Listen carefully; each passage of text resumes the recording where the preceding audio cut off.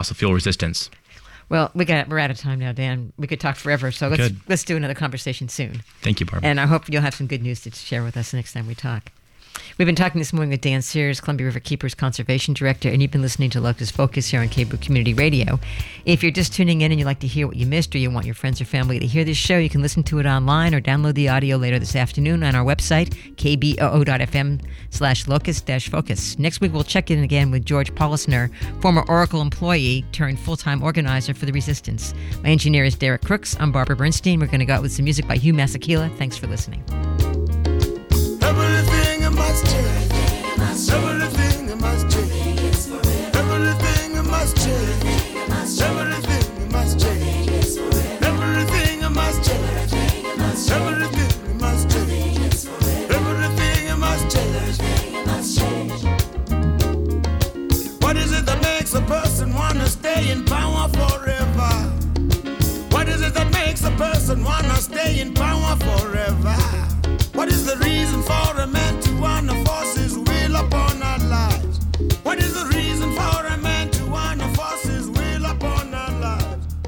KBOO Community Radio holds open meetings concerning the operations and programming of KBOO in accordance with the requirements of the Communications Act of 1934 and certification requirements of the Corporation for Public Broadcasting. Information about KBOO Community Radio's open meeting policy is available by calling the station at 503-231-8032. Meetings will be held at 20 Southeast 8th Avenue in Portland. The Engineering Committee will meet on the first Wednesday at 7 p.m. You are listening to 90.7 KBOO Portland. Coming up today on KBOO at 11:30 on Voices for the Animals, we'll meet local animal champions with a visit from Humane Oregon. But next, on disability awareness, making contact, an intimate look at the dynamic and complex relationship of giving and receiving long-term care. Thanks, KBOO members, for your generous support. If you're not a current member, you can become one by going to kboo.fm and clicking on Donate.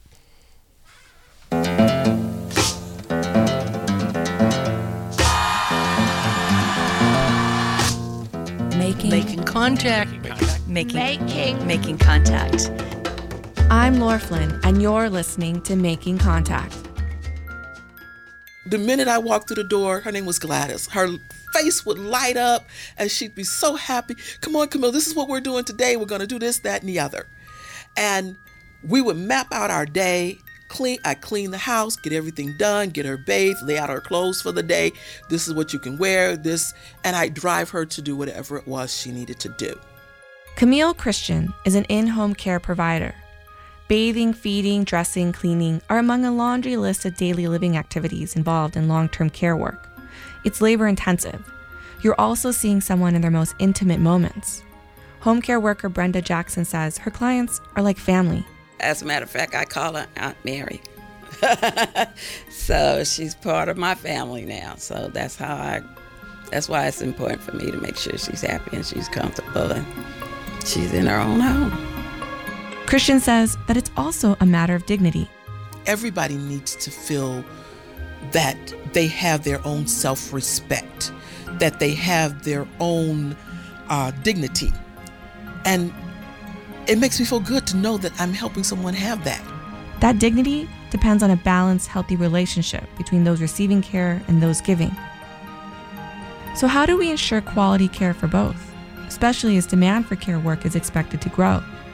By 2030, the number of senior citizens is projected to double to 72.1 million.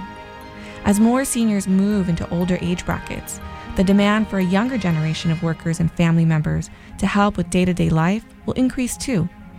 A UC San Francisco study estimates at least 2.5 million more workers are needed to fill the long-term care gap. For workers, fair wages, employment protections, job growth, and training are some ways to ensure sustainability in the industry, according to the study's author, Joanne Spetz. Whether you're a paid home care provider or rely on personal assistance to meet your daily needs, or a family member caring for a loved one, the nature of the working relationship banks on mutual respect and dignity. On this edition of Making Contact, we'll explore the dynamic and complex relationship of care receiving and giving, Community storytelling fellow Alice Wong asks, how do people with disabilities who rely on personal assistance negotiate their relationships with the people that assist them? And how does that inform their sense of independence or interdependence with others? In this next story from the San Francisco Bay Area, Wong searches for answers.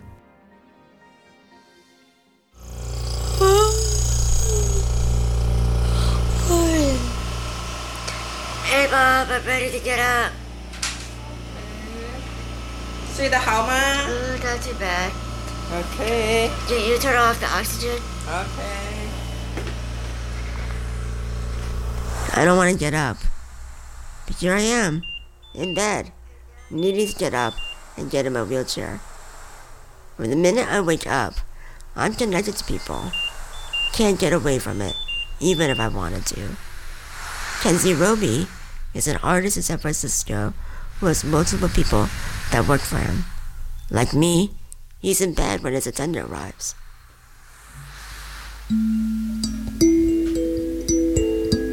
I have no use of my legs, so I'm very dependent on care providers. So when someone comes in the morning, the first thing they need to do, wash their hands, get gloves, and then check and be sure I'm clean. And I can't urinate unless someone inserts a catheter inside my bladder, and I need to do that several times a day. When you need help with almost every aspect of your life, it changes the way you relate to others. I got a chance to talk with some of my disabled friends in the Bay Area, exploring their relationships with people who help them with their daily activities. Kenzie says it's different each time he trains a new attendant. And I've had people that are able to be directed and able to be taught the procedure within 30 minutes or 2 hours. And I've had other people who feel like, well, why are you picking on me? Why do I have to change my gloves? You're wasting material. And I have to tell them that the gloves are disposable. I'm not. Some people have spouses and family members as their attendants, whether they're paid or unpaid. Ingrid Tischer lives in Berkeley with her husband. Here's their typical morning. When we get up, he's the person in the household who sort of gets the day started by making the coffee, starting the breakfast. And I sleep at night using a BiPAP machine. A BiPAP machine helps a person breathe. So I get up and sort of take care of that. This is funny, but I would say in the time that I've been married, it's probably been the first time in my adult life when I could wear pretty much anything I want or do something with my hair without it being a big deal. And he can help me button things, pull things on, zip things, and then like tie my hair back if I want. And he's really good-natured about it, the way, it makes it nice. Hey! I love your hair. Another Berkeley resident, Alana Terrio, has been living independently for 34 years. She employs 6 attendants and extra backup workers for shifts throughout the week. They go where she goes, including the home and out in the community. I hate driving on the freeway, but they're all very good sports and drive me where I need to go. And then bring me home, set me up with a snack, help me open my mail, do whatever paperwork in the house, make dinner, and they leave at 6 p.m. And at that point, I have a little downtime, which is nice. Having privacy can be hard when you need assistance often. I don't have enough alone time now. I have the care hours that I need, and that's fabulous, but at the same time, I don't have the alone time that I miss. I miss that now. Anyone who uses personal assistance is part director, choreographer, and actor. Patty Byrne is the director of Sins Invalid, a performing arts group in Berkeley. She compares her work to how she gets her needs met. Like seriously, people are like, where do you get such skills? And I'm like, well, do you know what it takes me to get dressed every day? Like that is a production. So of course I can manage like a show, you know, because like I produce an event every day when I'm dressed and, you know, fed and comfortable. Choreography, right? Yeah. Oh my God. Being disabled and using personal assistance isn't a solo act. It's an ensemble production where relationships are the key to a successful show. Mom, can you make me some coffee now? Okay. One pivotal scene in my daily drama is how I gotta have my coffee every afternoon when working from home. Since I can't make it myself and I'm picky about my coffee, I communicate clearly and supervise my mom, who's one of my attendants. My addiction to coffee is at stake, and it must be satisfied. Yes, Bob. You're welcome. For Alana, it's all about teamwork. I try to foster relationships between the workers. It's nice because usually I have 2 to 3 days of training, and then maybe 1 or 2 attendants involved in that training. So right off the bat, they meet each other, and I'll encourage them to say, I don't know, maybe we should call so-and-so, find out how we deal with this problem. Or I encourage them to call each other when they need a sub, so it's not just all on email.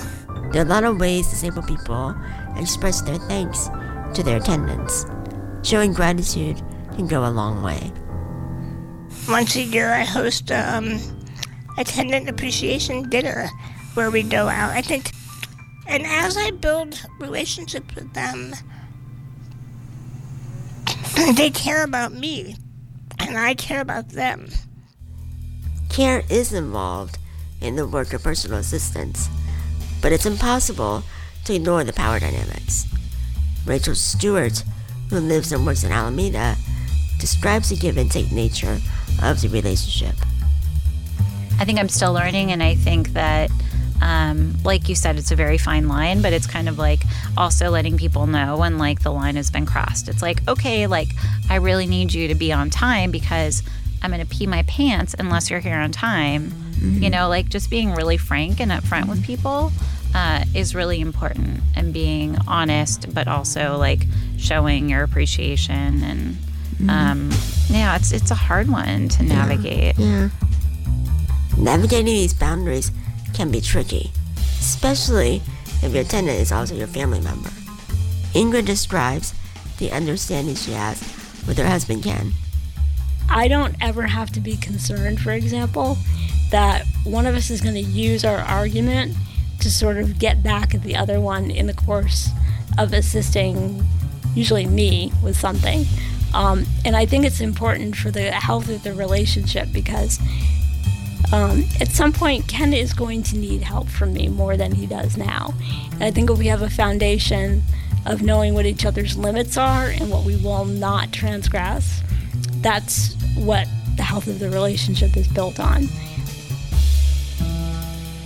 Appreciation, trust, communication, and a shared sense of responsibility can keep relationships strong between attendants and disabled people. Keeping balance between your actions and your politics is another vital aspect. Patty recalls a time when she supported her attendant. You know, one of my attendants, unfortunately, she recently broke her wrist. And rather than being like, okay, you're disposable, I'm just going to hire somebody else, I hired an assistant for her to help with the pieces of the routine that she couldn't do anymore, because that makes sense, right? And so, you know, it just, you know, how do we meet our needs collectively, you know? And it's really cool because these nuances of movement that she didn't realize I was contributing to the routine, now that she's doing one-handed, she's like seeing things that, oh yeah, actually like Patty's supporting her own balance. So for Patty, this is an example of disability justice in action. Communities can create collective access, and no one is disposable. Jessica Lehman is the Executive Director of Senior Disability action in San Francisco. She tells me when she first connected disability justice with domestic workers' rights. What happens at my home is, a little piece of that big picture that I'm talking about and that I have really committed my life to. And it just felt like the best example of the personal is political, and of what an opportunity I have to learn and to live my values, to tie together what I care about, to bring the values that I put out into the world, to really feel that in my own body and in my own home, and to be able to work on that with other people. Hey, Mom. I'm ready to go to bed now. OK， 好了，去睡觉吧。这么晚了。Can you turn on my hospital bed? 床啊哈，好。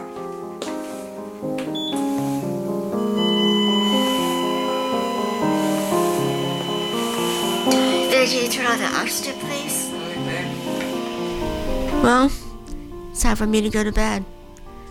As my mom turns on my oxygen machine and my air mattress, I'll leave you with these final thoughts.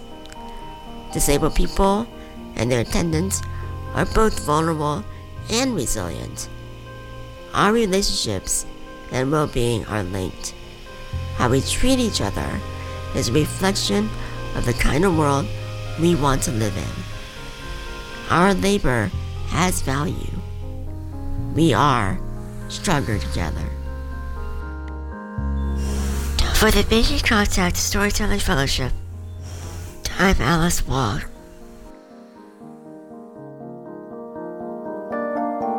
To find out more about Community Storytelling Fellow Alice Wong's story, visit radioproject.org. After the break, we meet Alta Mae Stevens. She has spent most of her life caring for others. We'll be right back.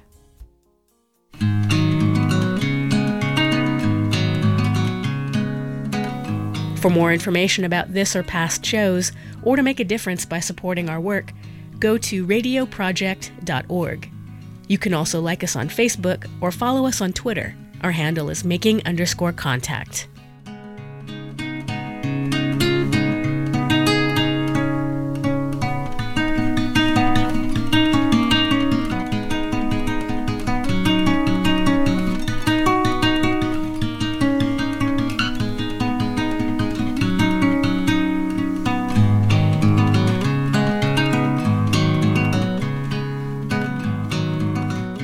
Welcome back. Most often, family members are the ones that step up and provide care when a parent or loved one needs it. According to the Family Care Alliance, 78% of care beneficiaries receive assistance from a family member, friend, or neighbor. Alta Mae Stevens is 87 years old. From the moment she married, she's been caring for one person or another.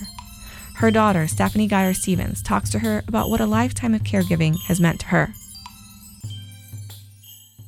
My mother was born in 1928, and her older brother, Harold, was born in 1924. She's been taking care of Harold for 35 years. That's 12 years longer than she was married to my dad. For years, people would reason with my mom that she should put Uncle Harold in some kind of facility, where he'd get full-time care, and she could pursue a job or even get married again.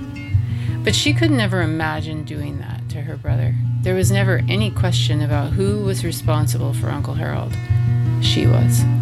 According to my mom, she and my Uncle Harold's childhood was so unusual, and their bond was so close. She tells me Harold always unswervingly had her back, no matter what. But now, other health issues have cropped up. After he collapsed on top of my mom while they were walking home one day, it was she decided that he needed to move to a nursing home. She couldn't take care of him anymore. So now he's living at the JML Care Center. He turned 91 years old there in October. It was Sunday night, and he called out to me. My heart always sank when Harold called me at 3 o'clock in the morning. So he called out to me. And he was standing in the bathroom, and he'd made a mess all over the bathroom.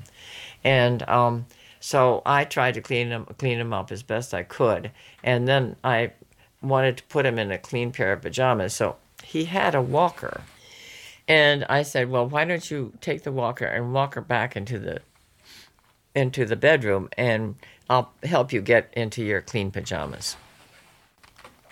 I got out a pair of bottoms for him, and I knelt down and I tried to lift up his foot to put into the pajamas, and it was like it was made of stone. I couldn't move it. He was absolutely rigid, and I was appalled. I couldn't believe it. And I'm a very strong person, and I figured I could lift that foot. I couldn't lift his foot. So while we were wrestling, we all went over. Harold, me, and the walker all went over. And did you ever find out what caused those? Okay, now we'll get to the next point. So he went to the hospital, and that's the time when they had him in the, they never even found a room for him in the ER. He sat in the hall. He lay in the hall. And when they discharged him with the diagnosis failure to thrive, which means they couldn't find anything wrong with him. Okay? So that wasn't wrong already. So we took him to Dr. Crago, and I said, what has made these attacks? Dr. Crago said, you can't deal with it. That was fine. I'm glad he said that. You can't deal with this, and he should go to the nursing home. At first I felt slighted. I thought, oh God, he doesn't trust me. I'd been taking care of Harold for 35 years now. Come on, folks. I wasn't going to be. I mean, if it was time for Harold to go, it was time for Harold to go. Right. But it wasn't just my lack of good care.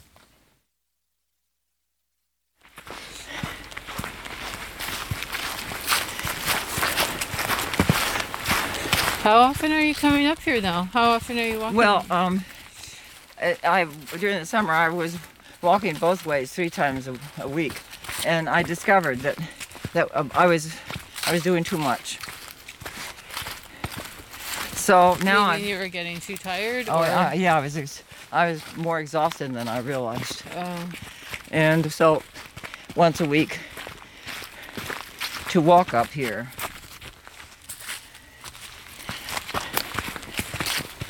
And that's enough for me.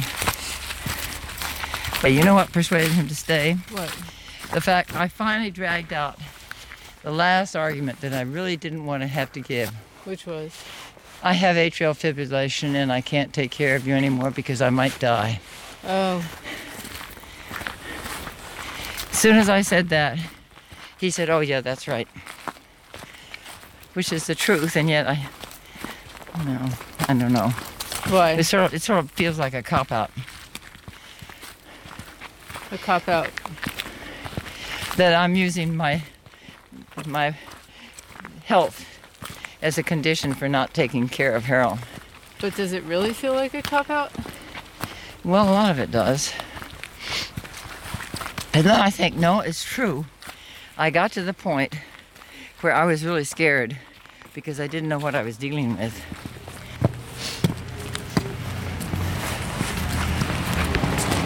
Here, I'll get the door.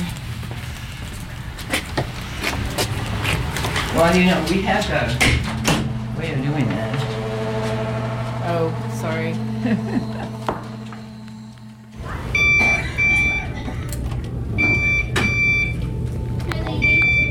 What's that beeping noise? Do you know? Yeah. It's a well-run place.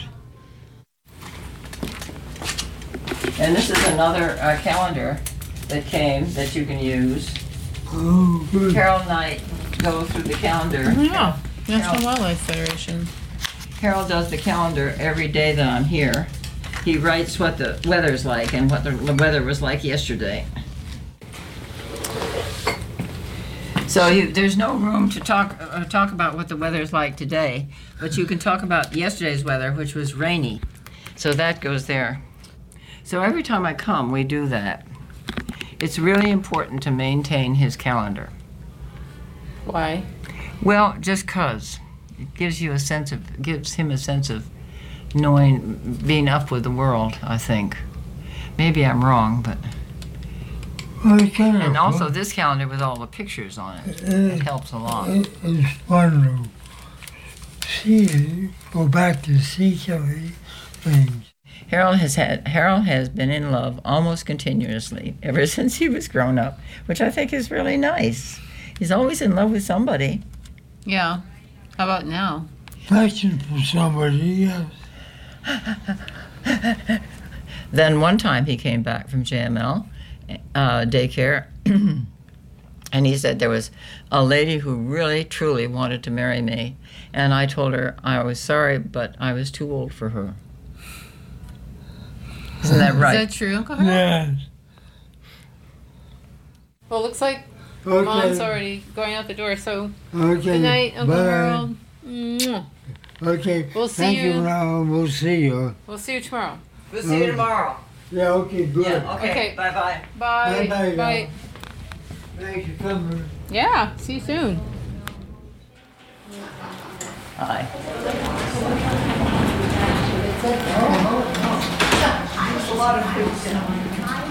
Okay, you want to take a taxi, or do you want to? It's up to you. Do you want to take a taxi? You No, were I can saying you walk. wanted to take a taxi. No, I can walk. You want to walk? Yeah. Okay. Hi, how are you? How are you? Are you still in daycare? Oh, good girl. How's he doing? Great. Thank you, dear. But how did you feel? Like at the time when you were finally bringing Uncle Harold to the nursing home.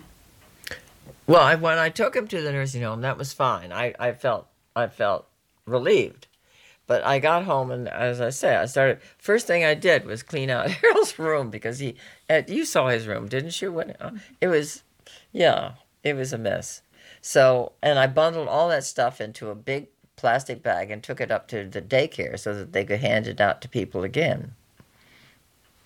But after it was all tidied up and neatened up, and I thought about how I could put another bed in there even, and I was having all these bright ideas, and then I realized the finality of the whole thing got to me. And as you say, this strange situation in which he can't use any of his things, and yet he's not dead. It's very strange. Yeah. The whole thing sort of impacted on me, and my friends kept on saying, "Oh, geez, now you can go out to lunch. Now you can do all these wonderful things." And I said, "Yeah, that's right. I can do all these wonderful things. All I know is that I lost my appetite, and I am somebody who never lost her appetite. So I knew something was wrong." Mm-hmm. So maybe you missed him. I missed Harold as a person, no doubt about it. But I also missed the regularity that was enforced on our lives, on my life. And to think that I had the responsibility from then on for my own life was terrifying, I think. What am I going to do with all those hours? Now I'm old, I can sort of control my life better. And now there are fewer choices. I firmly believe that one thing that helped me was the fact that I didn't have all that many choices when living with Uncle Harold. I knew what I was going to do. I'm dwelling far more in the microcosm. What do you mean? Well, my little world is so small. It's the apartment. It's the front porch of the apartment in the summertime. And it's, using the binoculars to spot out the butterflies that are landing on the buddleia. And just that little plot of garden.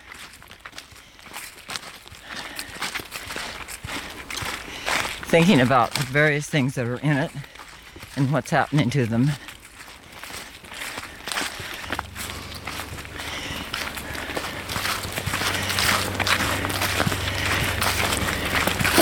But the best part of being old is you can bring up those memories and lay them away in a box and close the lid. And then it'll pop open again. And you'll have the same memories. But by that time, you're so old, it's okay. These days, my mom has started to settle into living alone. She tells me her life is more in the microcosm, and what she means is she's watching the birds at the bird feeder, she searches for butterflies in the summer, she works in her garden. Her close friends have become closer, she needs them more now. They're there for each other. Having Harold gone makes her remember so much more about her childhood, and that makes her miss him even more. But the memories don't go away. They're there for her when she next needs them. For Making Contact, I'm Stephanie Geyer-Stevens in Falmouth, Massachusetts. And that's it for this edition of Making Contact. Do you have a story to share? Send it to us on Facebook or on Twitter. Our handle is making_contact. For more information about Making Contact, go to radioproject.org. That's also where you can get our podcasts, download past shows, and make a difference by supporting our work. The Making Contact team includes Lisa Rudman, Quan Booth, Jasmine Lopez, Monica Lopez, and Alice Wong. I'm Laura Flynn. Thanks for listening to Making Contact. KBOO Community Radio is a proud co-sponsor of Identities and Futures. Women and non-binary folks speak out, March 7th at 7:30 p.m. at Holocene in Portland. Identities and Futures is an evening of performances, animation, and DJs, including DJ Kim Fizzy, Lily Craw, Jean Etheridge, Pocha Radicales, and more. Again, that's Identities and Futures, Women and Non-Binary Folks Speak Out, March 7th at 7:30 p.m. at Holocene, 1001 Southeast Morrison Street in Portland.